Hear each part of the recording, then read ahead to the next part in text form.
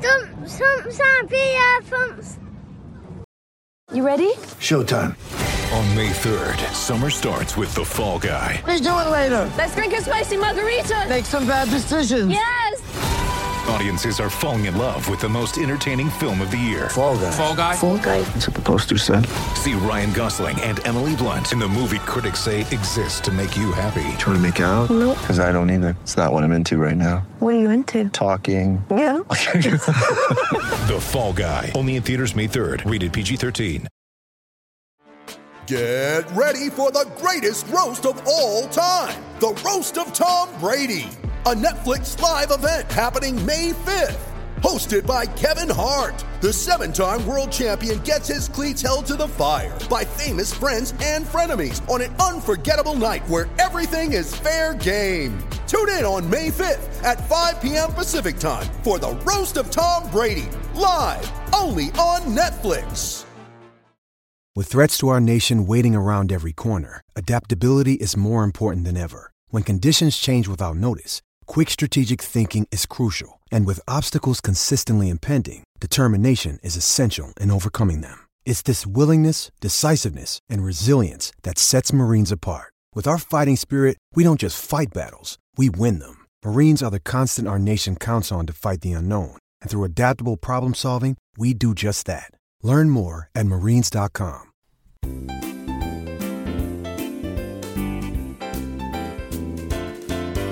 Stumps, umps, and beer pumps. Welcome to Stumps, Umps, and Beer Pumps, a podcast for you, the players, supporters, and the hard-working volunteers that make our glorious game from the lowest to the highest level throughout the UK and beyond. I'm Rick, I'm here with Ian, Richard, and Neil as we take you on a journey around our home here at Winshill Cricket Club in Burton-on-Trent. On this podcast, we'll bring you updates on Winshill CC. We'll also be answering all your questions and inviting you, the listener, to send in your stories from around the cricketing world.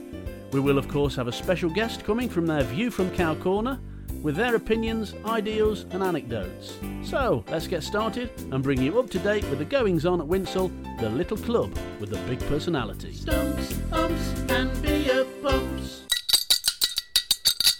Hello listeners, and welcome to the Christmas edition of Stumps, Umps and Beer Pumps. So on this edition we'll be covering what happened at the AGM. Yeah, we've sent Livo out on the road this week. He's been away interviewing a couple of photographers, our very own Simon Hickey. It's a great insight.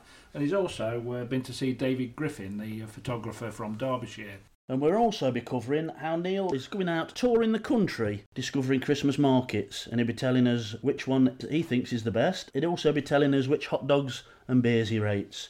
So, Richard, the AGM. Yeah, it's a good turnout actually. I was quite pleased. We had a slightly different venue. It was at the school up the road, which was good. Good turnout. There's not a lot to report. Same sort of setup from last year. Committee did a great job last year, and I think that's reflected in everybody being voted back in. So that's the same committee. 2 captains have retained their spots. So Clark is going to be first team captain, and Winter, having won the league and got promotion to Division 6, he stayed as second team captain. Oh, so he's got his chance to get promoted again then. Yeah, I think not his goal. I think they've got a chance, to be honest with you. I think we've got some 2 good sides again. But yeah, probably the biggest news from the AGM is that we're going to have a Sunday side again after a number of years. Paul Mellors decided to step into the breach, and he's going to be Sunday captain. So we are looking for fixtures. We've probably got about 5 or 6 already lined up. But if there's any clubs out there who fancy a Sunday fixture, mixed ability, get in touch by the usual means, and we'll arrange it. But yeah, so I'm looking forward to working with Paul Mellor, and I think he's enthusiastic to bring some of the juniors on with it as well. Yeah, is that like a league thing then of the Sunday, or is it friendly? It's just to be friendly, so mixed ability. So you'll get some second teamers, first teamers, the odd one, but mainly to give the lads who aren't getting a game on a Saturday a bit of a run out. The more players we get in, the harder it is to get them all into the teams at the same time. And to bring the kids on, I think, a little bit more into Definitely, yeah, absolutely. Bring the kids through, and any sort of women involved as well? Or? Yeah, I'm sure there will be. It's, as I say, mixed ability, so wherever possible, there'll be the juniors. We've got some good lads. We need to start bringing some of those kids that we've started off the Dynamos and All Stars and through to the under 11 hardballs, get them in the team. Really, there's nothing wrong with chucking them in on a Sunday. Yeah, it gives them experience as well, doesn't it? Definitely. Stumps, umps, and beer pumps. Right then, Neil. Every time it comes to winter, I always think of you because you dedicate your life to cricket in the summer. I'm alive. You do. You're there every time I'm down the ground. You're there. Joe never sees you, but as soon as that last game's finished, Joe gets her claws in, don't she? And you're off to all these shopping malls all over the place, into Westfield, and then suddenly you've started becoming a Christmas market freak. Every time I look at Twitter, you're there with some sausage in your hand. Or a beer. You say that? Yeah, you're there, honestly. Or you've got a silly hat on, or you're standing in front of a statue. What is the fascination with all these markets? Well, no fascination really. It just gets me out and about. I tell you what I tried to do actually. I've been to Mad Two Swords recently, and I tried to put my hat on to famous people. But you didn't put it on the Queen, did you? No, I couldn't get that close. But my favourite one was Yoda. That's the closest I could get. Really? Yeah. Well, he was probably Murray or Art. Oh yeah. Well, Tendulkar was there, but there was too many people around him. Did he say anything to you? What? Tendulkar. It was waxwork. Oh right. Okay. But no, I mean, every time you look on Twitter, there's literally you're at a different venue. Who chooses the venue? Not me. Oh, okay. Joe. Just goes where he's told. Yeah. You had a nice time at which Christmas market? You've been to Birmingham? Yeah, I think that one really was poor. Was it? Yeah, not much going on. Because I nipped in there. Yeah, that was probably the best one I've been to. I've been to London. Yeah, oh, have you? Yeah, Manchester was probably the best one, I think. Was it? Yeah. There was some big queues for some of the food. Yeah. What food did you have there? I had in Birmingham, queued up for ages, and Joe had there's like a big cheese baguette, like half a cheese baguette.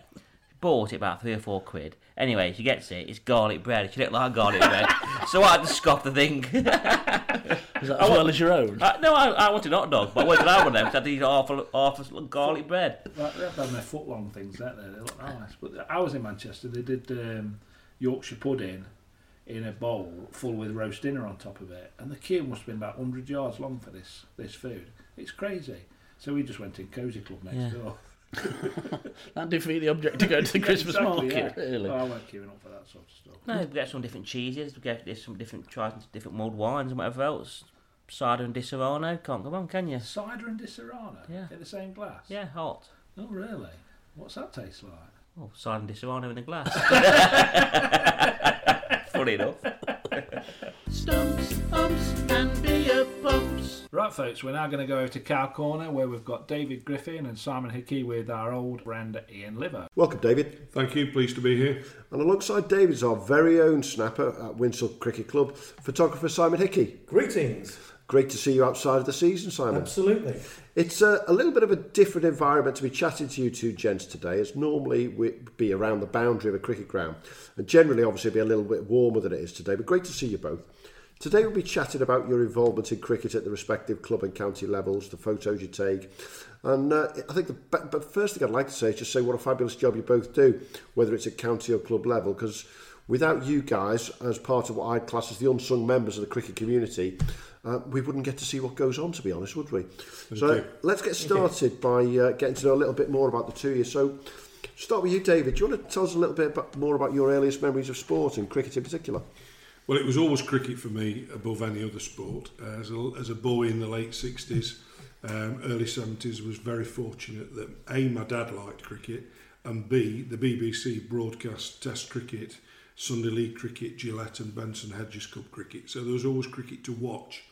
So by the time my dad said to me on the 3rd of August 1974, we're going down to watch Derbyshire play Notts at Ilkeston, which is where I was born and where we lived, I was more than happy to A, to go, but B, I knew what to expect because I'd seen a lot of cricket on the television. Now, ostensibly, we were going to see Gary Sobers. Okay. That was the reason we were going. Sobers was playing for Nottinghamshire. And, of course, as any boy knew at that time, Sobers was famous for lots of things, but hitting 6 sixes at Swansea in 1968 was one of them. And we went in, it was a scorching hot day, there were thousands there, we sat on the concrete stand. Sobers didn't disappoint, he scored the fastest century of the season. He got 130, of which 100 was scored in fours. He hit 25 fours, but no sixes. And when he walked off, the ground rose to applaud him. I did too, because I knew that was the convention. I'd seen it on the television. And I turned to my dad and I said, Dad, but he didn't hit any sixes. And he put his hand on my left shoulder and he looked down at me and he said, he didn't need to, lad. And that was my very first day watching a professional cricket match. And I don't believe in fate, I don't believe in any of those kinds of things, but it's almost as if the cricketing gods were trying to drag me in somehow, and that was the way they did it. So that was my first day of county cricket. So when did Derbyshire stop playing at Ilkeston? 1994 was the last time we played there, a championship match against Nottinghamshire. But that was the first one, was 74, and I actually joined the club that day as a member because it was so cheap, and my dad knew the value of £1, and he knew that getting me a membership was worth having. To go to the games whenever you wanted to. Absolutely. What about you, Simon? What's your earliest memory of cricket and sport? Well, again, like David, I was a lad in the 60s, early 70s. Really watching black and white images of Test match cricket with my granddad on a flickery old black and white telly at his cottage in Shropshire. And then watching my local club down in Kent, Saltwell Cricket Club, going there with the family, with my dad, grandparents, proper village cricket in a very picturesque ground. And it was the only sport I was vaguely any good at anyway at school. So really that was it. Again, boyhood memories from the 60s, early 70s. And it all tends to be from that family thing. If you've been taken down there in the first place, you get to play, you get to watch, whether it be at club or county level, if you get involved there, definitely. Absolutely. Did you play yourself, David? I did play some league cricket. I played cricket at Ilkeston Rutland, played at West Hallam briefly, Shipley Hall for a few years, but then I played police cricket later in life, joined the police and played for the Nottinghamshire police side, which was pretty good at the time. It had some quite good players and probably of a higher standard than I was. But unfortunately, or fortunately, depends which way you look at it, watching the game, believe it or not, was always something I preferred to playing it. It's unusual for that because most people say play as long as you can, but for me, it was about watching Derbyshire. I think, knowing you, Simon, you're about the same, aren't you? Very similar, yeah. A couple of games for the university second 11, and that was about it, really. But you could sit and watch all day? Absolutely, and in fact I did back in the day when Test match cricket was on terrestrial television. And got into trouble as a result quite often, but can't beat it. Oh, to this day, I will always claim that obviously it was Test matches and the 11 o'clock on a Thursday morning that cost me my O-levels. Guilty, but do you know what? It's one of those things that's there's a lot of us of our age who say that because obviously every Thursday when the Test matches were on, that's all we ever did. And I might have stayed at home when I shouldn't have stayed at home, etc. And the rest day on Sunday was always a great disappointment back in the day. Which is a great conversation we've had down the ground this year with some of the juniors about rest days on a Sunday. They look at us like we're going mad because when we get an all-stars group down here between the ages of 5 and 8. They want to play cricket for 2 hours, 3 hours, 4 hours every single day. And when you say, well, back in the day, we used to have a day off on a Sunday, they look at us as though we've gone completely mad because they just think that's playtime, definitely without a shadow of doubt. You've been involved then, so let's think, 74, be 26, 47 years now then, David, at Derbyshire. Yeah, next year we'll be 49th as a member. Right. Yes.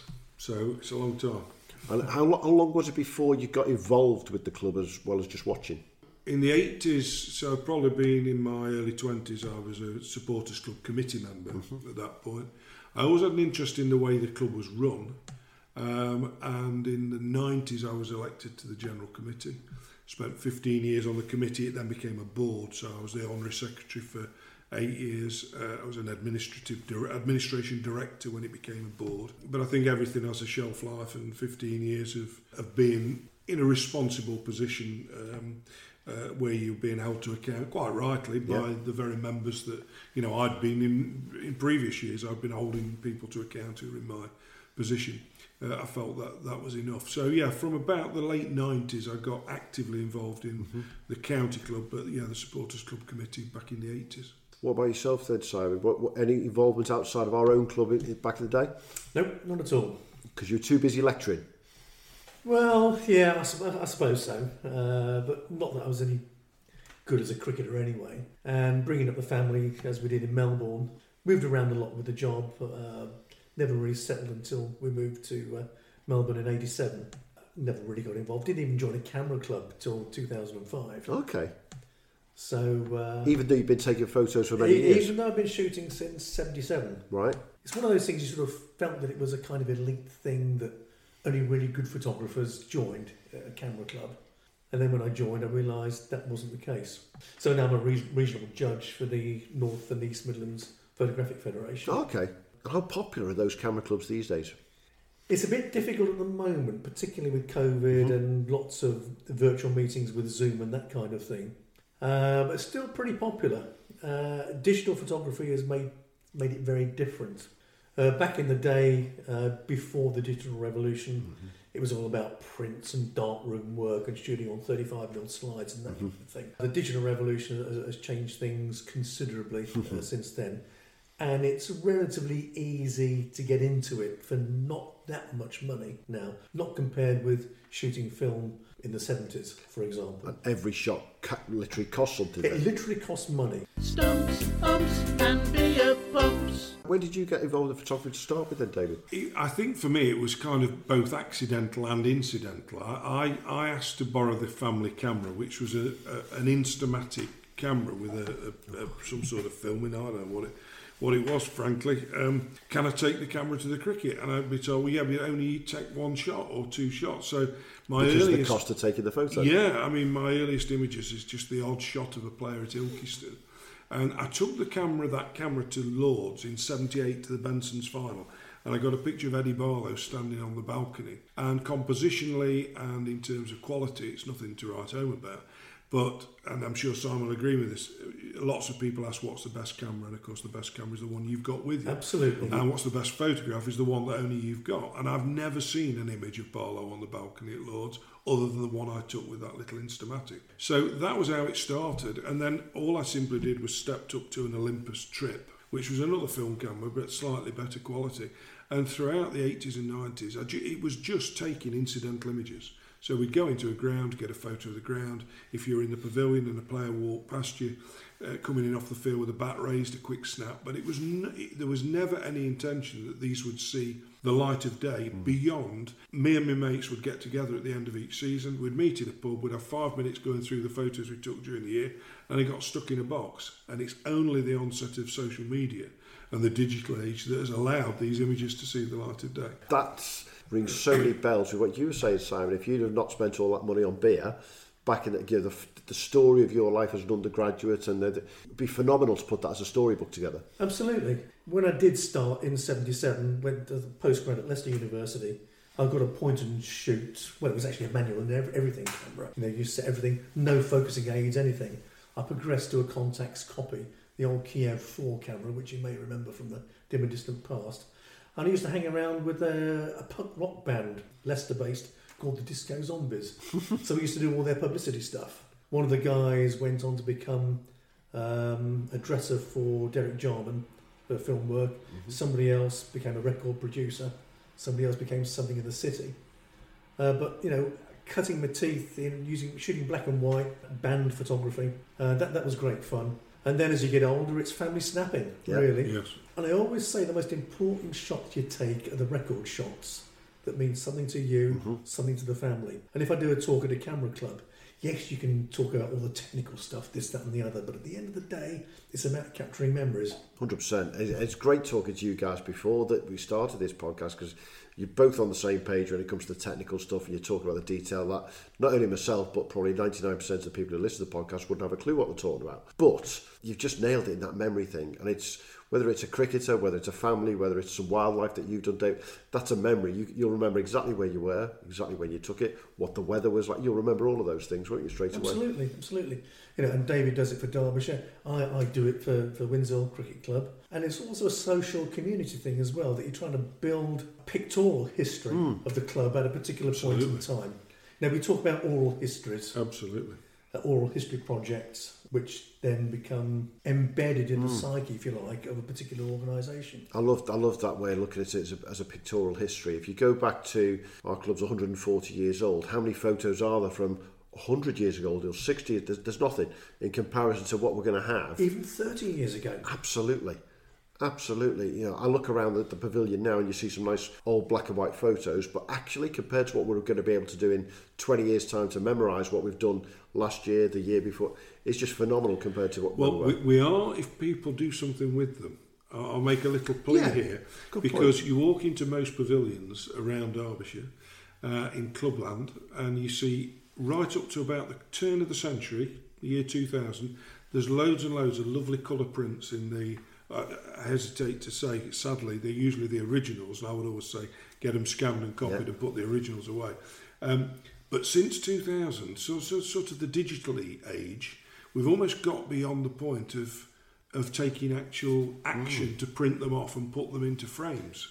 And as we go through our lives and we find a deceased relative, we open a drawer and they're full of all these little square things or 6x4 things, and these are real photographs. Yeah. Those aren't going to be there, so we've got to, I keep insisting to my family, you're taking all these photographs of the little granddaughter, print some of them off, or at least make sure you've stored them somewhere that people will be able to find them. That's a great point. And lots of backups and backups and backups. You're right. My background's in IT, so the importance of father, grandfather, generations of backups, absolutely critical. Stumps, umps and beer pumps. Going back to your photography start then, Simon, where did cricket come in? Because obviously we talked about the pug band. Where did the cricket start? Believe it or not, the first, apart from the odd, going to the odd test match, as I did in 81 and shooting England-Australia, and may have got Lily, I don't think Thompson was playing actually in that match, Alan Border, etc, etc.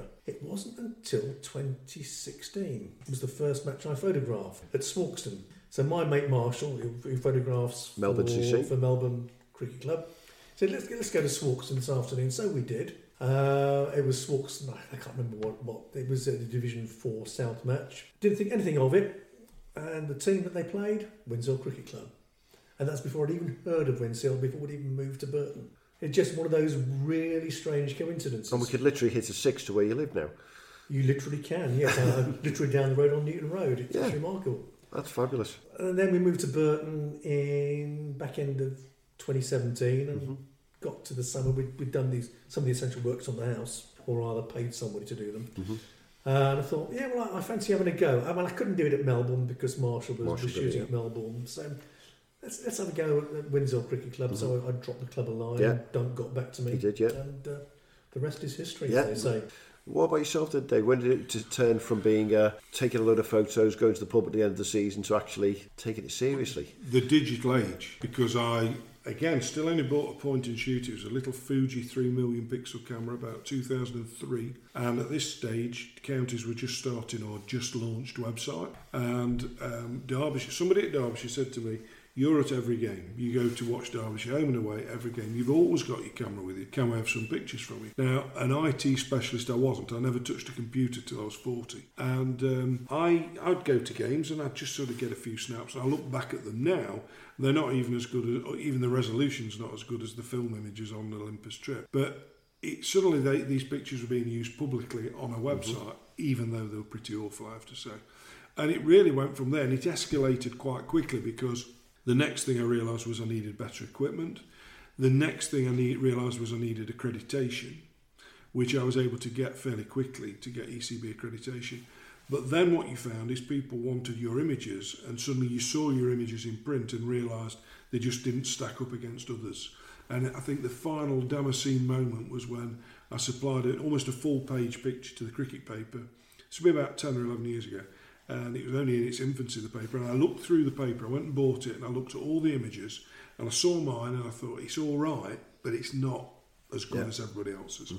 And so I then just took a decision, right, if you're sitting on the boundary, and I'm sure Simon will agree with me, and I think it doesn't matter what job you do, actually, it's all about, equipment. I sit on the boundary, and I think to myself, right, I'm shooting with a lens that to replace now would cost £11,000, a camera body that to replace now would cost you £6,000.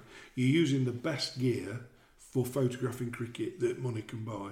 Therefore, if I don't get the shots, it's down to me. I can never blame the equipment because the lens isn't fast enough, or the frame rate's not good enough, or any of those kinds of things. And so that's where it all sort of it went like that. And for those who can't see what I'm doing, I mean, it's a big upward curve. It went really quickly. Really quickly. Yeah. So where was your transition from your original career to a photographer then? Well, I'd always watched. I was very fortunate. Being a police officer meant that even in my working full time, I can remember in 1989 I only missed 2 days of Derbyshire season home and away, and that's because I was at court. Home and away. Yeah. Wow. And because being a policeman, you got a lot of time off in the week. But also you got your annual leave and everything else. So I worked overtime in the winter and always took it for time off in the summer. So really for most of the last 40 years I've watched virtually all of Derbyshire's cricket home and away, and the last 10 or 12 years all of it home and away. So yeah, it just kind of, it wasn't a case of, well, I'm not a policeman now, so now I'll be a photographer. It just, I was both and able to do both. When did you retire as a policeman? 2002. I was injured in an accident at work, so took early retirement, which made life in many ways even easier in terms of the cricket. Okay, that's interesting. So you've gone from being a full-time police officer / full-time watcher, but part-time snapper, to actually then effectively turn it into another career for yourself. Yes, and also I'm the club's heritage officer, historian, archivist, statistician. So it's kind of a full-time. Yeah, it is full-time really, but it's you can dip in and out. You don't have to spend. Some days I'll spend 10 hours on Derbyshire. During the winter. Other times I'll do virtually nothing on a given day. There's very few days I don't do something in relation to Derbyshire. As we now know these days, cricket is now an all year round sport. It is summer sport here in the UK, but we can watch it on TV. There's Derbyshire players playing around the world right now. There's a new Derbyshire coach coming from overseas to us. There's something always clicking over all the time. It's slightly different to club cricket. We were in this sort of, shall we say, this vacuum time that we go from sort of around September to around about November, December, where not a lot happens apart from rules meetings. The complement comes out from the league. We'll get the fixtures in a few weeks' time. And then all of a sudden in January, we go into pre-season training and it starts to build up. Whereas I know the Derbyshire lads are already back at pre-season training. Yeah. They're doing the fitness tests to start to get going. So it's slightly different between the two. Your involvement in Derbyshire and the ECB accreditation, how important is that, the ECB accreditation, for you to go around and do that professionally? Well, you can't do it without accreditation. Right. So, you will occasionally get people who will ask permission to do an occasional shoot, and I think then it depends really on whether or not the parent club are willing to host you. It's got a lot stricter with COVID, because with COVID they were restricting the numbers even if you were accredited. Right. I was very fortunate that COVID didn't impact on me, that every game I wanted to go to I could go to home and away, even behind closed doors. But I think that was based upon the length of time that I've been accredited, really. Okay. But every year, irrespective of how long you've been accredited, you've got to produce evidence of your work. Okay. And that it's been published. So for me, it's usually newspapers, magazines, Derbyshire website, etc. But you've also got to have £10 million worth of public liability insurance. Wow. So it's not that expensive, but you've got to have it nonetheless. So you can't do the job without it, basically. How would you get on with other photographers? It's great having two photographers here. What's it like being at a ground? Use Taunton as an example, because you said that's one of your favourite grounds. It's quite a small ground, so it's quite sort of all close knit. Everyone's quite close together. Yeah. How do you and the other photographers get on? Is there a bit of competitiveness between you? I've never found competitiveness. I just get on with them, just chat and have a laugh and a joke. The one thing I'm not a fan of is we may come on to this, but it's when you're photographing a big game. I've no desire to photograph Test cricket, but when I went to finals day, for example, T20 finals day at Edgbaston, you're given a spot on the ground and that's it for the day. Right. And you'll see whenever the international cricket is televised, you'll see all the snappers. They're all together. And I don't really want to be next to somebody getting the same shot that they've got. I'd rather be a bit more of a free spirit and roam around the ground and get a different shot from this angle or that angle. So, if I go to Lords and it's a 4-day game, there's hardly anybody there, why wouldn't you take advantage of being able to go up into the stands and get a different shot rather than the one that everybody else has got? It's funny you should say that, because I was listening to Philip Brown, the cricket photographer. Yeah. He was interviewed on TMS on View from the Boundary. He's just written a book, hasn't he? He has. That's yeah. right. Called The Colours of Cricket. And he, in the interview, he was asked, "Well, where do you go?" And he said, "Well, it's like this. If I think it's going to be a wicket sort of day, I sort of go near the sight screen. If I think it's going to be lots of runs, I go square, and that's where I like to go to get the shots." I think that's about right if you're not restricted, and therein lies the problem. You know, a good example would be Headingley T20 game. They'll get 15,000. Trent Bridge 15, 16,000. You can get straight on because there's the space usually at the Radcliffe Road end to be able to do that. But to go side on where you really want to be at a T20 game, because you get all the thrills and spills of run-outs, and you get, as you rightly say, Simon, you get the crashing cover drives or the balls and all this kind of thing. But you can't get side on, really, because of the ground's full. You know, you're really, really struggling. So we shouldn't complain too much, but there is a great joy about four-day cricket because I guess the same applies to league cricket, because you can almost go where you want. The last time I went to Derbyshire, which was a couple of seasons ago now, I don't know what the capacity is at the ground in Derby. 5,000 is the limit. Well, if there was four figures there, you'd be lucky. So basically, you go anywhere you wanted. Yeah. As long as your lens isn't longer than 300 millimetres, whatever that means, you can go where you like. And I think that's the big difference, and we were going to come on to talk about that, the difference between a club photographer and a county photographer. You've got the pleasure of top-class cricket, David, but the restrictions that are around it for you in certain places in particular. Whereas, Simon, you've got the absolute pleasure of being able to go where you want around the ground. That's right. And I think it shows with the photographs that you take that they can be from any angle at any point. The downside is that you've got the backgrounds that David doesn't have to put up with. You've got nice stands behind you. Well, sometimes you have. You see, again, it depends where you get put. I mean, at Headingley last year in the T20, we were told where we could go. And in the background, I'd just got the blotter. You know, that was it. Basically, in every shot was the blotter. And that was one of Philip Brown's points. He said, the biggest thing that troubles him is backgrounds. Yeah. And let's be honest, cricket's a difficult game to photograph in the first place because you've got a red ball against a background that's not normally white, apart from when it's on the sight screen. So any shot that you're taking from mid-on, mid-off, you're going to get a decent shot with the sight screen in the background potentially. Anywhere else on the ground, it's a red ball against a crowd in a lot of places, or in Simon's case, a red ball against houses, trees, washing lines, and it causes all kinds of issues. Where I suspect Simon and I both do the same thing is we're what I would consider contextual photographers. Looking at that, it's today, this has happened today, but if you work for Getty, 99 times out of 100 what they're looking for is an absolutely clean background. So you'll find them looking for the highest point on the ground. They will focus on the batsman only, and with a nice green background. They don't want it to be contextual because when that picture goes on the BBC website or wherever else it goes, they don't want you to know that picture was taken 3 weeks ago, or it was taken 6 weeks ago, or whatever. Whereas I'm very specific. I want you to know when you see the picture that is published today, it was taken today. And I suspect you're the same, Simon. That's right. People like to see images of the players that they know at the club that they play for, where they're playing the matches. Yeah. So you want to be able to say, that's Westy getting 100 when he gets 100 down at Millen Lane, or whoever's done well at Melbourne, or whatever. Yeah. It's all about the memories, and the ground is a big part of that. It goes back to that memory, doesn't it? Absolutely. We've got the conversation that we had earlier about our last day of the season for our second team and trying to get those last important moments of the second team winning the championship. I was lucky I managed to video the catch on the last day of the one that won us the championship, and it happened to be our skipper. But that's just pure luck. And that's just purely because I was just recording it on my phone, record, delete, and I got it.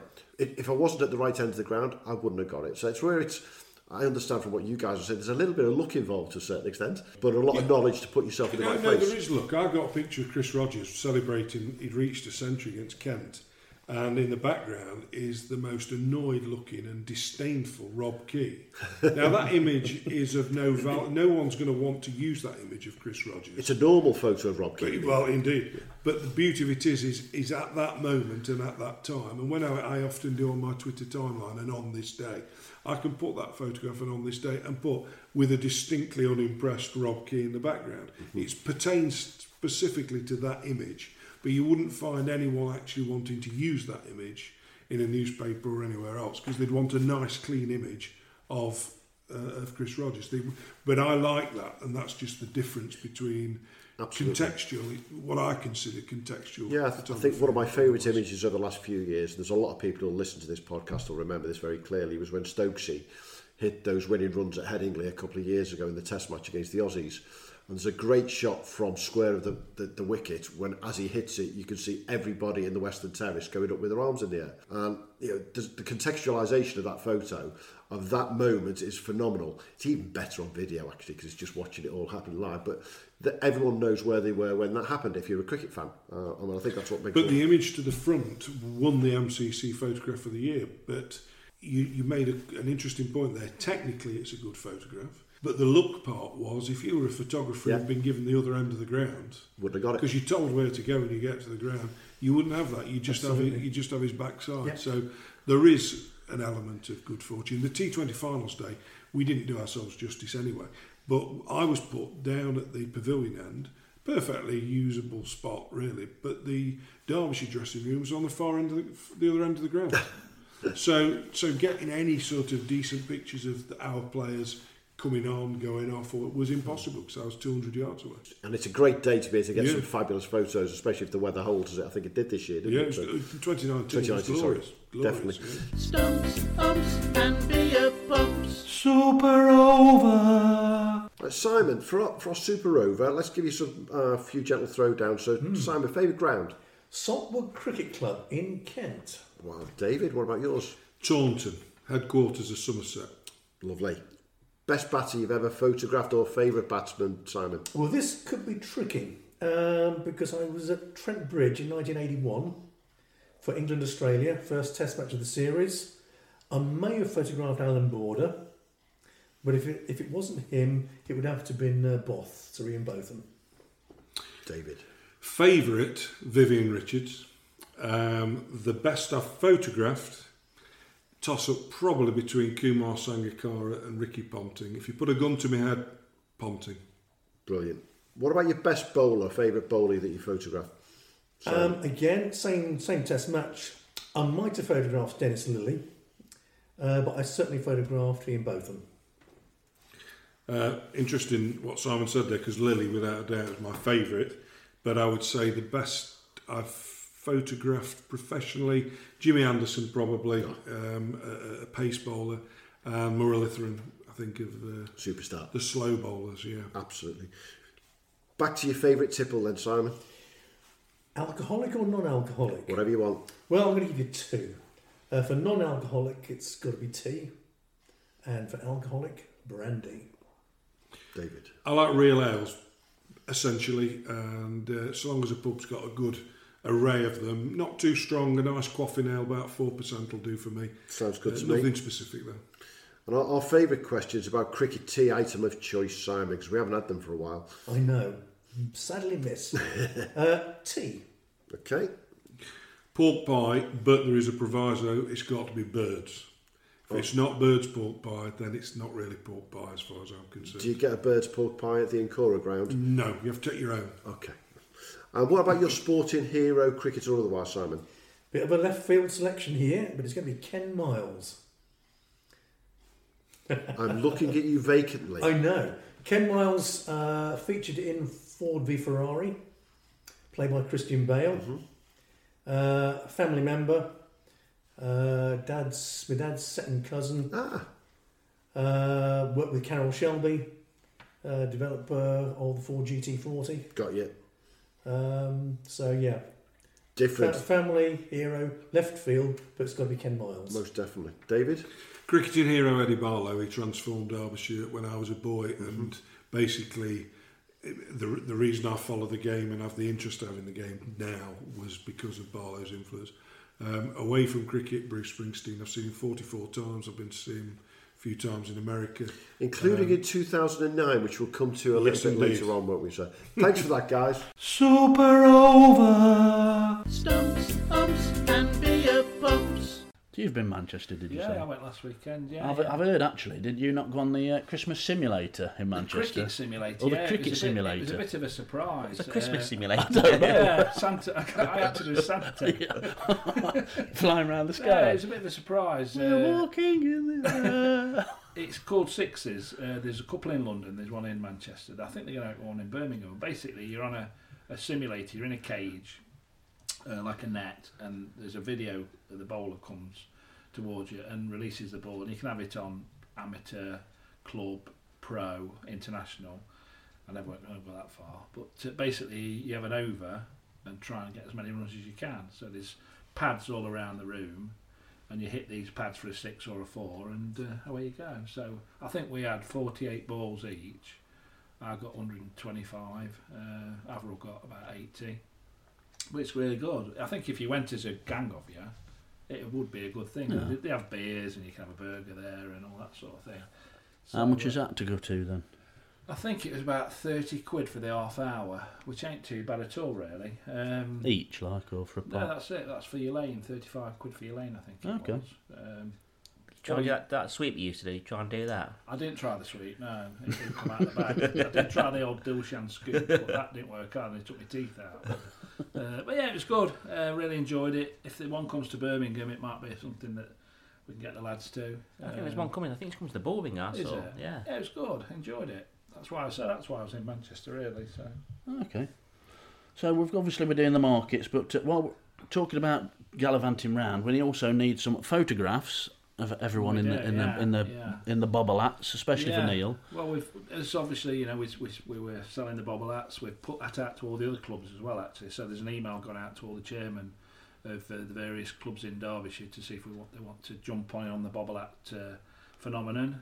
But seriously, if any Winsell lads are out there, or anybody really, wants to send us a photo of them in their bobble hat in strange places, like at the markets. On Mr. Bean's head. Mr. Bean, we've got one. So send us in by the usual channels, and we'll put them on our Twitter feed. Stumps, umps, and beer pumps. Let's go back to Car Corner and hear the rest from Simon and David. Stumps, umps, and beer pumps. Tell us, David, give us a sort of an idea, just sort of, I'm asking this as a fan, not a photographer. What's your sort of typical day as a county cricket photographer when you're sort of either at Derbyshire or on the road with them? Well, I'm normally in grounds well before 8 in the morning. That's just my personal choice. 8? Yeah. I just like to get there. If it's a T20, I like to be there at lunchtime. I just like to be there hours and hours before. A lot of that's to do with stats preparation and everything else. In terms of the photography, one thing I'm interested in is where the pitch is, because obviously sometimes your best view, for example, Derby's not got a lot of elevated points, but there's a fire escape at the side of the media centre that's got a really good view of the pitch, but not if you're in line with it, because obviously you can't go there. So you go and look, which deck are we on today? Similarly, side on. Derby's a very wide ground. You're looking at 90-metre boundaries easy from if you're right in the middle of the square. So again, you're thinking, well, do I want to go on that side or that side, and have we got a crowd in? Because again, going back to what we talked about before, Simon, if you can get some photographs with players in the background, with spectators in the background, that's good too. And then it really boils down to, right, what are we doing? Because I'm photographing essentially from a Derbyshire-centric perspective. But I'm also mindful that somebody who at that point may not have already asked for photographs might want something from the opposition. So you've got to be thinking, right, so if Alistair Cook makes runs today, actually, you never know, I might need a picture of him, so I'm going to photograph him too. And then you're looking at things which, this might sound really ridiculous, but particularly in one-day cricket, making sure the sponsor's logo is well to the fore on a shirt. Now, that's not as easy as it sounds if you're a batsman who square drives or pulls or even plays straight, because the first thing you do is you put your hands and your handle of your bat in front of your body, and so you can't always see it. So it's little things like that. Knowing where the pavilion is a pretty obvious thing, but I don't know if you've noticed in modern cricket, and it is one of the banes of my life, apart from over eights, is the fact that players only seem to salute the one part of the ground where no one's paid. The dressing room. They take the helmet off and wave the bat wave at to the dressing mates. room to the mates, which is fine, Yeah. but they don't seem to bother with the rest of the ground. And so you're thinking to yourself, right, if he gets to 3 figures, I've got to get Herring over there to get the photo. The other thing is just keeping an eye on the stats. Is somebody coming up to a landmark? Is there something, is it his 50th wicket? Is it 3,000th run? Or something where you can actually get that moment where they actually That's do that. interesting. I like that. That happened a lot during the recent World Cup. They were Yes. putting the milestones up, weren't they? Yes. So if this is his 250th six, it's getting that photo. Well, before every day I've got milestones that are coming up during that day or during that game. And then there are things that happen during the game. So, for example, I'm looking down the scorecard all the time. They're 6 down and somebody's got 3 wickets. You're thinking, right, he could get 5. Somebody could get 5 here. And, of course, up until about 10 years ago, nobody raised the ball in the air when they took 5 wickets. Now they do. But they also hold it up when they walk off. And very often I'm the only photographer in the ground, so when a player walks off, I did it to Hamidullah Kadri at Cardiff in 2017. I've done it this year to Derbyshire bowlers walking off. It's their first fifer, and I'm shouting, "Smile, smile, hold it up, smile." And you know, I remember, I won't tell you who the bowler was, but I know now his father's got the picture on his mantelpiece. But I remember a cricketer coming off the field at Cheltenham some years ago, and as he walked on, he'd taken 5 for the first time, and I said, "Come on then, get the ball, smile." And he looked at the picture and said, "Oh, I look stupid, I hate that."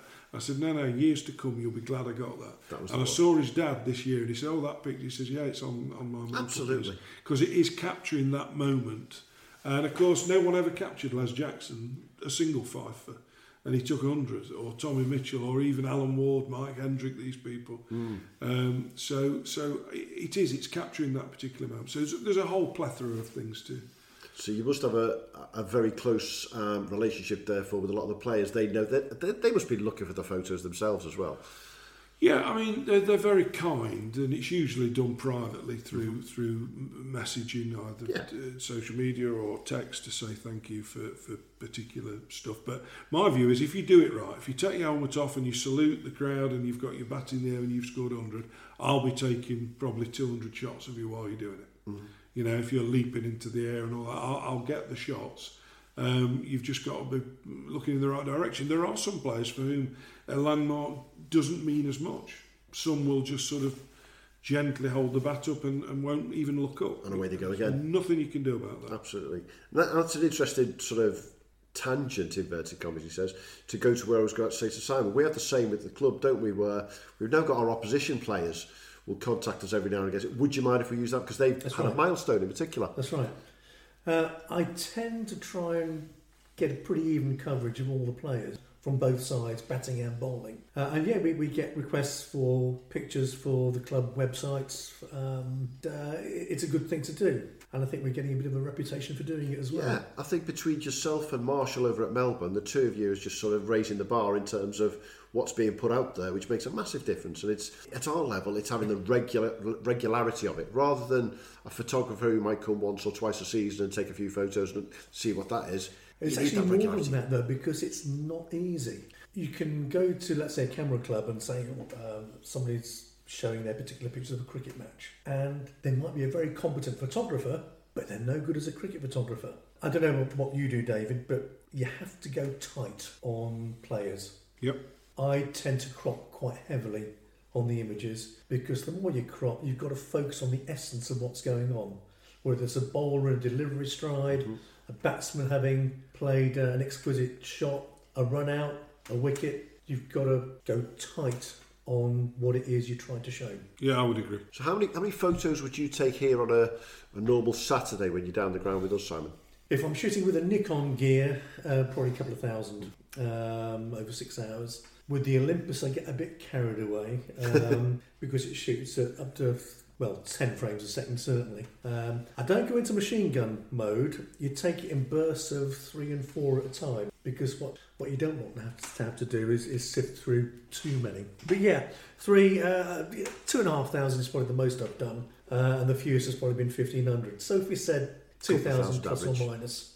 Which then gives us, we're very lucky as a club, we then have between sort of 80 to 100 photos a week that by the time you've edited them. What I do is I whittle those down to a short list of around 120, 140. And then out of those, I then look for 60 plus.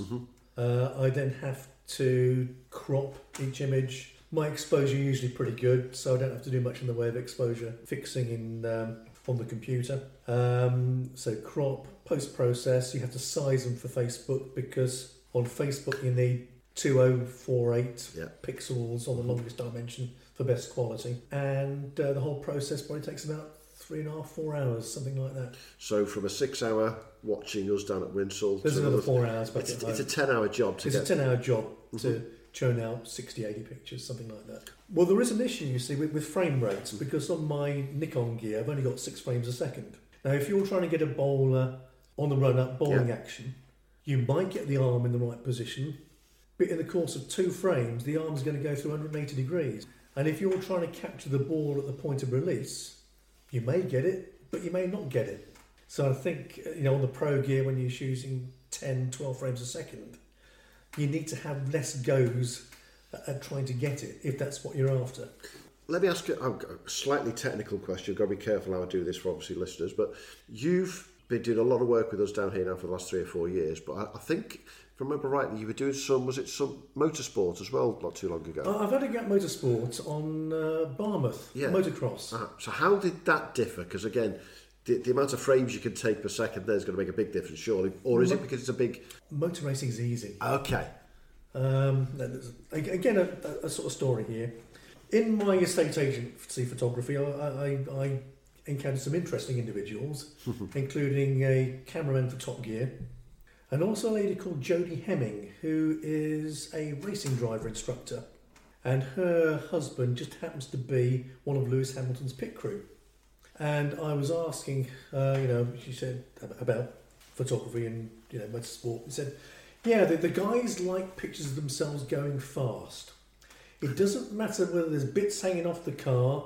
They just like to see lots of motion in what's going on. The appearance of going fast. It's dead easy to do. You just pan at a wide aperture to blur the background. You pan, car sharp, background's blurry. They might only be doing 30 miles an hour. But it looks fast. But it looks fast, and that's what matters. Motocross, that's quite easy, really. You can use different shutter speeds depending on what you're trying to achieve. With motorsport, it's good practice to try and get some movement in the wheels. Because if everything's static, if you're shooting at 1,000 or 2,000th of a second, if it's static, that's what it looks like. It looks static. If you've got some movement somewhere, that gives you the impression of the speed, whether or not they're actually going fast. Okay. I'm going to throw that question over to David, because yours is wildlife.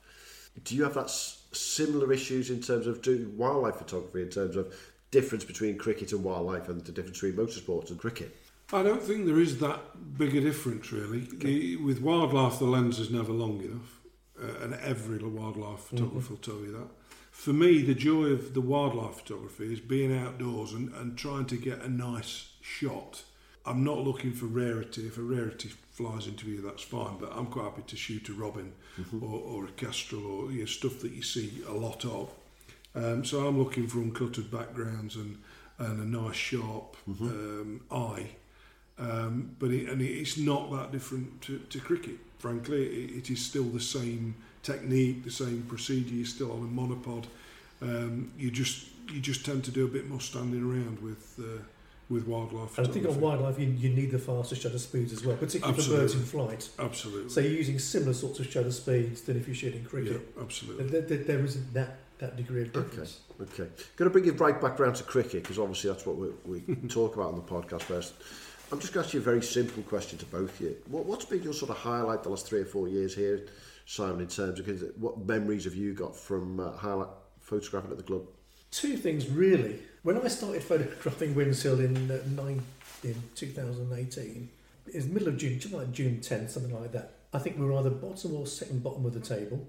I don't think we lost another match all season. Yeah, remember that. And we nearly made it into the Division 3 South with the reorganisation. So I think that was quite nice coming onto the ground, and I probably didn't really make a difference. But it's nice to think that you might have done something, that maybe players might have tried to do something. And then, of course, the following season, we went up. Absolutely. Then we had, that was obviously great. Mm-hmm. The pandemic season was interesting.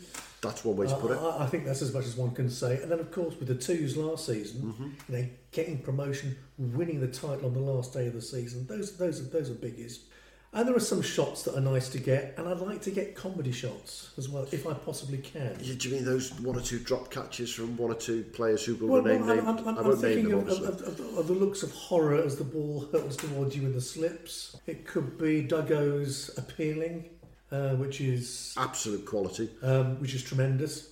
Or it could be the picture of two rather rotund gentlemen side on next to each other, Which is not from our club, obviously. Well, they were, actually. But that got a lot of laughs. So I like doing the comedy stuff, but it's nice getting good moments, when Cammy gets a good score or somebody does get 100. Those are the good moments. And it's made our life in terms of social media as a club a lot easier, because when it comes to putting stuff out during the winter, for example, it's a doddle to find a great photo of Eddie with a cover drive.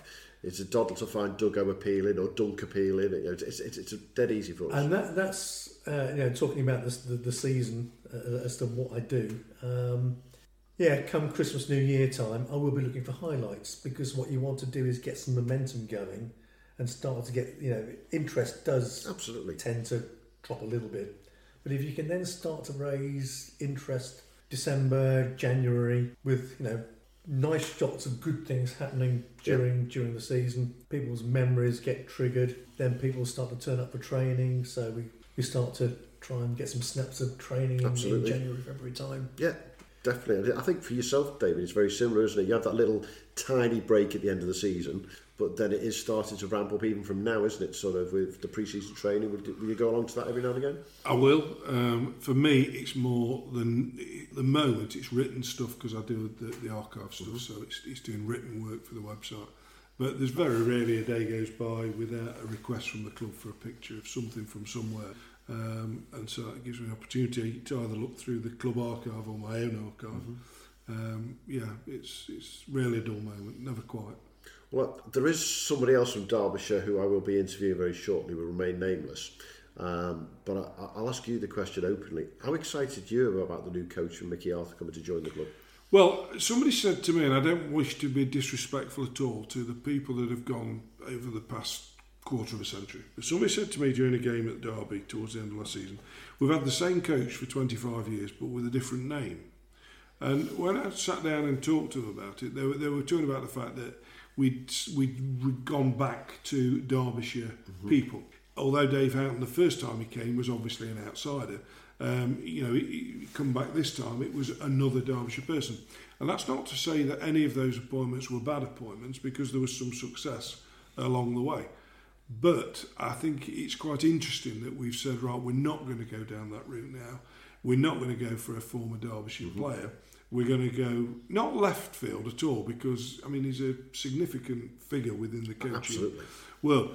And so I think it's a very positive appointment. However, I'll say what I always say, and I think it is, 48 years of watching Derbyshire, and I think it's probably the most pragmatic thing to say about anything in life. I'll judge the appointment when we see the cricket on the field. Absolutely. And that is far from being critical at all, because I do think it's a wonderful appointment. I think it's a very interesting one, and I think we've done well to get it.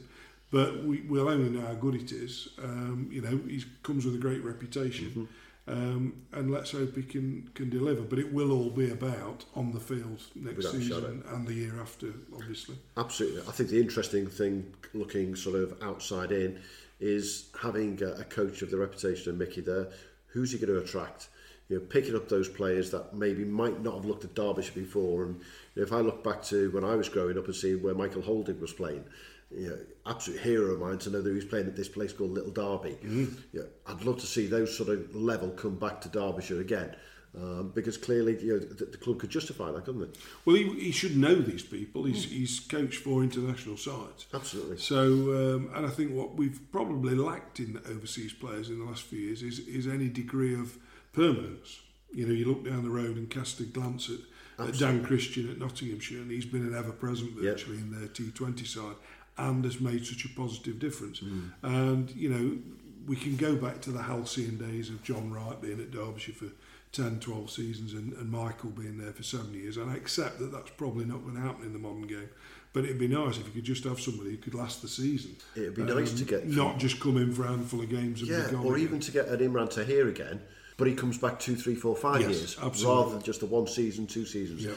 Because that's what you start to see with these franchise cricketers now, who they end up going to the same club year in, year out. That's what we want, isn't it? Absolutely. Make a big difference. So I'm going to start to wrap us up to our last big question about our six-a-side in a moment, chaps. But I just want to recognise something that I picked up in my research for tonight. And tell us about this remarkable record of yours, David, and the 1,000th consecutive day photographing Derbyshire. When I was a kid, I was at Ilkeston, and in the old days, all 3 of us remember, used to have a Sunday League match sandwiched in the middle of a Championship match. And we'd watched on the Saturday, watched on the Sunday, school on the Monday. And as we walked down the steps of the pavilion, we were collecting autographs. I was 15, and Alan Hill came down the steps, and he said to this bloke who was reading his paper, "We'll see you tomorrow, shall we then?" And he looked up and he went, "Oh, I never miss." And those 2 words, never miss, stuck with me for my entire life. Didn't matter what I did, I wanted to watch Derbyshire. I would go to school not wanting to go to school because I wanted to be at the cricket. It was the only thing that mattered to me. It's a stupid, ridiculous, I think it's controlled obsession. There's no question about it. It is ridiculous, really, to want to never miss a single day of your cricket team. And as I alluded to earlier, in '89 I managed to see every day bar 2. And when I got into the 21st century, I had the odd season where I missed just a day here and there. But yeah, in 2009, I went to see Bruce Springsteen at Hyde Park in London, and we were playing Yorkshire in a T20 game at Headingley. And every day Derbyshire have played since then, first team cricket, home or away, and this includes going all the way to Chester Street for a rained-off T20 game, all the way there and all the way back. Yeah, I've watched every single day that Derbyshire have played. And actually that's what probably gives me the greatest amount of pride, that for 12 years I've managed to produce, and beyond that, but for the last 12 years, I've managed to produce a photographic archive which is unmatched, and I'm very proud of that, because there's no other county has had a photographer at every game of county cricket. You go to Lords, they've got a great photographer there, but he only does the first 2 days of Championship match for Middlesex. That's his contract. Okay. He doesn't do the days 3 and 4. So they will miss things. Yeah. And so, you know, I can look Wayne Madsen and Alex Hughes in the eye and say, I've seen every single ball you've bowled, I've seen every single innings, every single run you've scored. And I photograph a lot of it. And so it's crazy, it's stupid, and I have to accept that one day the run will come to an end. But, you know, it's been good. And your 1,000th day was celebrated at? Lords, day 3 of the Championship match at Lords. So it was a choice of either Derby or Lords. Which one was it going to be? Well, when the fixtures came out, of course, had we had a full season in 2020, I'm not sure where it would have been, because we missed 50 days of cricket in 2020. So it could have been just anywhere. felt nice, though. Oh, absolutely. I have to ask, did the county do anything to celebrate it? Not specifically. I think there was quite a bit of social media traction, shall we say, that day. Yeah. Because it's a big number. It's a very big number. Yeah, I think I'm always there. I mean, I do get appreciated. I'm not going to say that I don't. But yeah, it was. Yeah, we're going for 2,000 now. But I think I'll be 70 odd by the time we get to. Well, Mickey Arthur will still be coach. Derbyshire County Champions. That'd be absolutely good, something like that. Stumps, umps, and beer pumps. You're entering the Stumps, Umps, and Beer Pumps six-a-side competition. And you need to name your perfect six-a-side team. Dead simple rules: 2 bowlers, 2 batsmen, wicket-keeper and an all-rounder. We've had all kinds of people putting in so far. You can have internationals, you can have your best mate. Doesn't really matter. There's always a nice little reason behind all of them. So, I'm going to start with you, Simon. Who's your six-a-side side? Well, I'm a fan of science fiction, so I'm going to employ a bit of time travel here and going back to when I started watching cricket late 60s onwards. So my two bowlers are John Snow and Deadly Derek Underwood. My two batsmen, Colin Milburn, who always made a big impression. He only played 9 tests, but made a huge impression on me at that age because of his clean hitting and just the sheer size of the man, really. And Jeff Boycott, because in a six-a-side, you want somebody who can actually hold their end up. And I think Jeffrey would probably actually do that pretty well. Yeah. Wicket-keeper, the great Alan Knott. I did have his autograph on a cricket bat once, which was nice. Got it at down in Folkestone when Kent were playing. And my all-rounder and skipper will be Ray Illingworth. Okay. Not many people know this, but Ray Illingworth is only one of 9 players to get 20,000 first-class runs and I think 200 first-class wickets. No, sorry, 2,000 first-class wickets. Love that, thank you, Simon. David, your six-a-side. Well, I picked 2, but I'm only going to give you one. Was going to be my Derbyshire six-a-side. The other was the all-time six-a-side. And you're going to give us your Derbyshire, aren't you? No, I'll give you because the Derbyshire one. 2 six-a-sides. Yeah, well, the Derbyshire one would have been Barnett, Morris, Malcolm, Hendrick, Taylor, and Cork. But I'll pass on that one. I've got my 2 batsmen are Viv Richards and Ricky Ponting, simply because I don't think I've ever seen a better batsman than Viv Richards. And Ricky Ponting just had something about him that only Viv had of other players. He had that just something when he walked out. You knew when Viv walked out. We all watched Viv, whether it was live or on TV. But Ponting had a bit of something about him as well in that respect. So Richards and Ponting, my bowlers, because I was a wannabe fast bowler and I just think there's nothing better than watching fast bowlers in action. I've gone for Dennis Lynn and Richard Hadley. I think Hadley, I saw him bowl against Derbyshire at Trent Bridge. And Barnett and Bowler were batting, and they couldn't lay a ball on him. You couldn't go forward, you couldn't go back, you couldn't do anything. It was impossible to score off him. Bob Taylor's my keeper. I know Alan Knott was a far better batsman, but Taylor for me was the epitome of keeping wicket. And then of course Gary Sobers has to be the all-rounder. Akers, even though he didn't hit any sixes. No, he didn't, but he could bowl 3 different forms of 2 lots of spin and seam up as well. So we've got a spinner in there as well, a pace bowler and a great batsman. So that's my 6. Go on, run through that Derbyshire one again. Well, it was Barnett and Morris as the 2 batsmen because they're the best 2 batsmen that I've seen play for us. I've gone with English players or who played for England or were in fact, yes, they all played for England. Devon Malcolm and Mike Hendrick. Malcolm because he was an astonishing match winner. Look at his record, phenomenal. That game at the Oval for England. Yeah, a remarkable match winner. And Hendrick, I don't think there's been... It's interesting, I talked to John Shawcroft who wrote the history of Derbyshire and he saw Cliff Gladwin play, who was routinely, labelled alongside Les Jackson. He said, I think Hendrick was a better bowler than Gladwin. So Hendrick's Taylor, obviously, the keeper. And then my all-rounder is Cork, because Dominic was a match winner as a 20-year-old and he was a match winner as a 40-year-old, and in between... And you can't leave him out. Amazing things. No. Because if you know him yourself and you left him out, he'd be giving you grief for it. He probably would, if he listens to this, of course. Well, I'll make sure I tweet it to him anyway. So, it's been absolutely fabulous, chaps. Thanks for your time. It's always great to talk cricket with everyone, but obviously talking from a different perspective. Thanks for joining us in Cow Corner. Thank you very much. Thank you. Stumps, umps and beer pumps. So following on from the Snappers, who obviously we'd had a great interview with Livo, one of the big benefits that we have down at Winslow is that Simon turns up for most home matches and some away ones. And it's fantastic, isn't it, Neil, to have him there and to record some of the moments that go on at the club, silly moments, good moments. The photographs are fantastic. We're lucky to have him. I think there's 1 or 2 other clubs who'd love to have the same sort of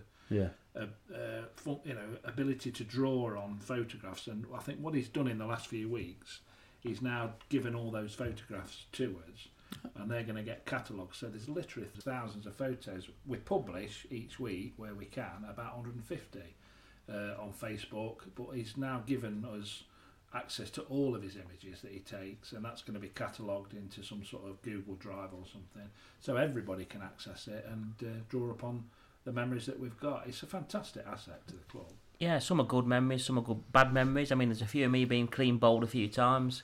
I bet there's more than a few, Neil. Yeah, I think it's about 4 or 5. I'm surprised they catch it really, because the balls are that fast. I mean, you've got the ball on there. You must have some fantastic shutter speed. Cause I mean, who bowls that fast? Well, they're not that fast, Neil. They must be to get the ball on the picture as well. What, and get you out at the same time? Yeah, that's what I'm saying. Right then, we're going to run a Winslow Christmas wish list. Yeah. So what do you want for Christmas for Winslow? I just want the club to carry on as they are, doing really well, progressing on and off the field. like to see the seconds get promoted again. Be a tough ask, but I think Neil thinks we can do it. I think so, yeah. Perhaps a couple of younger players, perhaps. Yeah. But the idea would be is to see the seconds in Div 5 and the first in Division 3 consolidate the position and then push on for the first team somewhere down the next couple of years, I think, really. Probably get a couple of new players in the team, but everybody just to carry on as they are. Everybody gets on really well at the club, and I think it's a good place to be. Very friendly club. We've got a great junior section, which is a Wednesday night. I love it down there on a Wednesday night. There's loads of people turn up, parents, kids. We must have 100 people down the club on a Wednesday night, and it's fantastic to see, and I want that to continue as well. So, have you got anything specific you'd like to see? You'd like a few more wickets, won't you, now? No, I'm about ready to retire, really. Oh, yeah? I think so. I'm not releasing that today, though, so don't worry about that. I've got a few more years in me. Yeah, well, when you do release it, can the I'll let you know. Podcast be first to know? We'll announce it on the podcast. Yeah. When will it be, do you think? 2030, something like that. 2030? How old will you be then? 8:30. No, I don't know. I've got a few more years in me, I think. Stumps, umps and beer pumps. Thanks for that, Simon and David. Over to Rich now for Winsel's Christmas message. So, from all the team at Stumps, Umps and Beer Pumps, that's me, Neil, Rick and Livo, we wish you all a Merry Christmas and a fantastic New Year. Cheers. So that's all we've got time for this edition of Stumps, Umps and Beer Pumps. Thank you to our special guest today. If you know someone at your club that wishes to come and have a chat with us and talk about your club, then please email us on stumpsumpsandbeerpumps@gmail.com. Also, please like and subscribe, and also you can follow us on Twitter. If you've got any questions, any stories or any funny anecdotes, then please again email us on stumpsumpsandbeerpumps@gmail.com. We hope you've enjoyed our tour around club cricket life. So please join us again for more of the same. Thank you very much for listening. This is Stumps, Umps and Beer Pumps. So until next time, there's your one for the over. Stumps, umps and beer pumps. Sports Social Podcast Network. With Lucky Land Slots, you can get lucky just about anywhere. Dearly beloved, we are gathered here today to... Has anyone seen the bride and groom? Sorry, we're here. We were getting lucky in the limo and we lost track of time. No, Lucky Land Casino, with cash prizes that add up quicker than a guest registry. In that case, I pronounce you lucky. Play for free at LuckyLandSlots.com. Daily bonuses are waiting. No purchase necessary. Void where prohibited by law. 18+. Terms and conditions apply. See website for details. Stumps and Beer Pumps.